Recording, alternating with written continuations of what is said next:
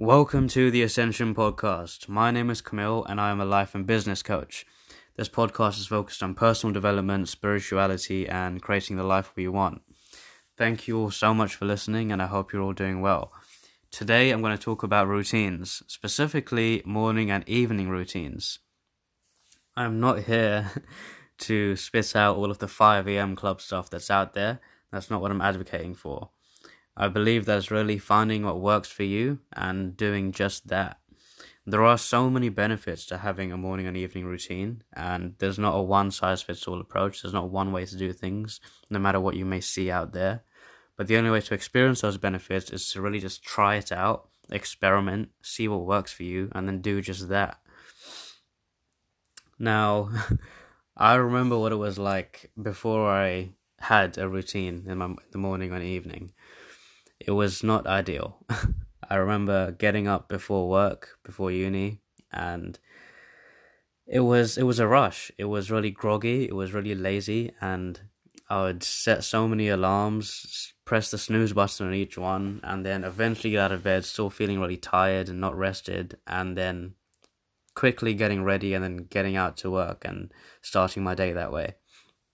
Mornings were not something I looked forward to. I hated them. They really were just an absolute nightmare to deal with.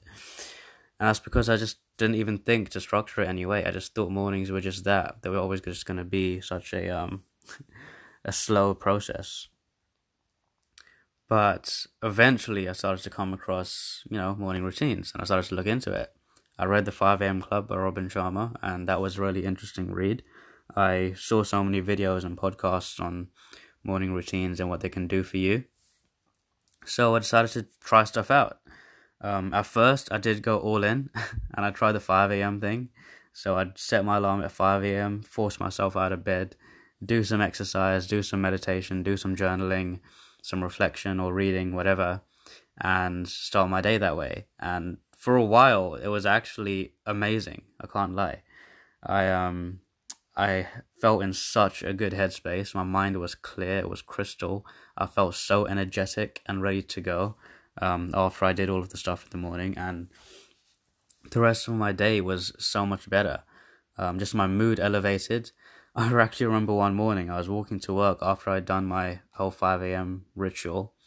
And it was like I was on a high. Like I felt like I was on a natural high simply from doing that. And it was an amazing experience because that whole commute to work. Think about commuting usually, right? Commuting is not the most fun thing to do. Sitting on a bus, on a train, taking an hour to get into London, however long your commute is. And it's not usually that exciting. But my commute became so joyful. And I would see things I just usually wouldn't see. Simply because of the way my mood was. So by putting my body and my mind into that state, the rest of your day just transforms. And I really do advocate for that. But as I said, it's not about a one-size-fits-all approach. So I realized, especially once I started my business and left my job, that my work structure and my day didn't really fit a 5 a.m. routine. It didn't make sense. So I started to find what works for me. And now I simply get up about an hour before I really need to, and in that hour I'd do a really short workout, whether that's a bit of cardio or some bodyweight exercises, whatever, and afterwards have a cold shower. And cold showers are great because they kind of shock your system a little bit, push you into an uncomfortable state, and your mind then gets used to being comfortable being uncomfortable. And that actually translates to other areas of your life too, because getting out of that comfort zone can be really good, and cold shower is a great way to do that. Another thing is that it kickstarts your metabolism. It gets your system really working, and it also improves your blood circulation because of the effect the cold water has on your body. So there are loads of benefits to cold showers. I'm not going to spend the whole podcast talking about them, but it is just another way I start my day. So I'll do a workout, I'll have a cold shower, and then I would have a meditation. Doesn't have to be a really long one. Sometimes it's just 10 minutes, sometimes it's 20, sometimes half an hour. It just depends how I'm feeling. But starting my day in that way and finishing off with a meditation, my mind feels clear, it feels ready, and my body also feels very energized from the workout and the cold shower. So once I've started my day in that way, the rest of my day is just so much smoother, because when your mind is clear and your body feels energized, it really translates into the work you do and how you show up in it. And when it comes to the rest of my day, I know some people kind of just wing it, or some people just try to work all day, but that's not what works for me. What works for me is having work blocks, and that will be time of laser focus. Work like a laser, not like a lamp. Instead of having a dull focus spread out over a long period of time, if you focus your attention completely on one task for a short space of time, your productivity will soar. So what I do is I'll have 3 work blocks simply for having my coaching calls, and I won't have more than 3 calls per day. No more than that, because a coaching call is intense. It requires a lot of energy and focus, and doing 3 calls is where I'll be at my most optimum.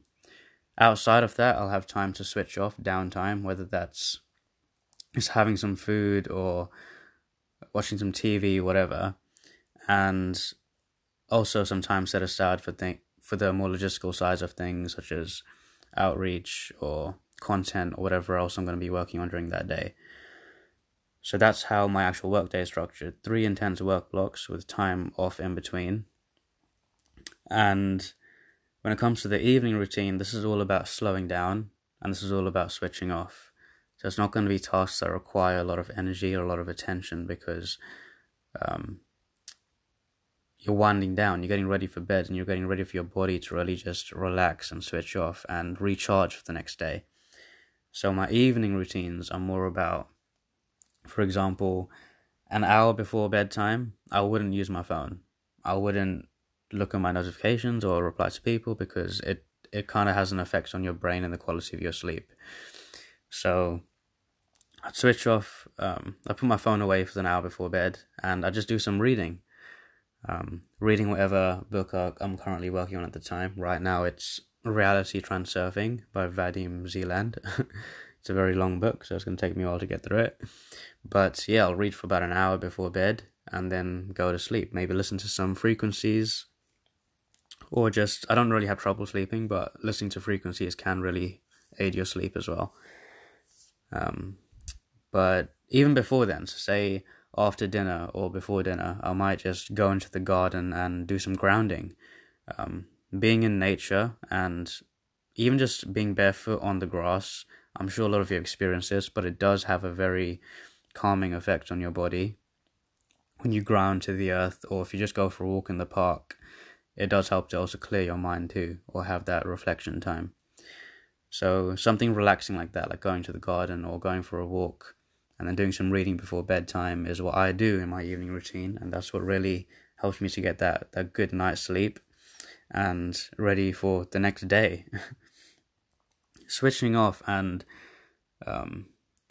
allowing ourselves to slow down is so important, both during the day when we have the time in between the work blocks, and also in the evening, because it really has a great impact on our mind and our ability to focus when we need to focus. So that's a little insight into how I structure my mornings and my evenings, and the actual impact it has on my days.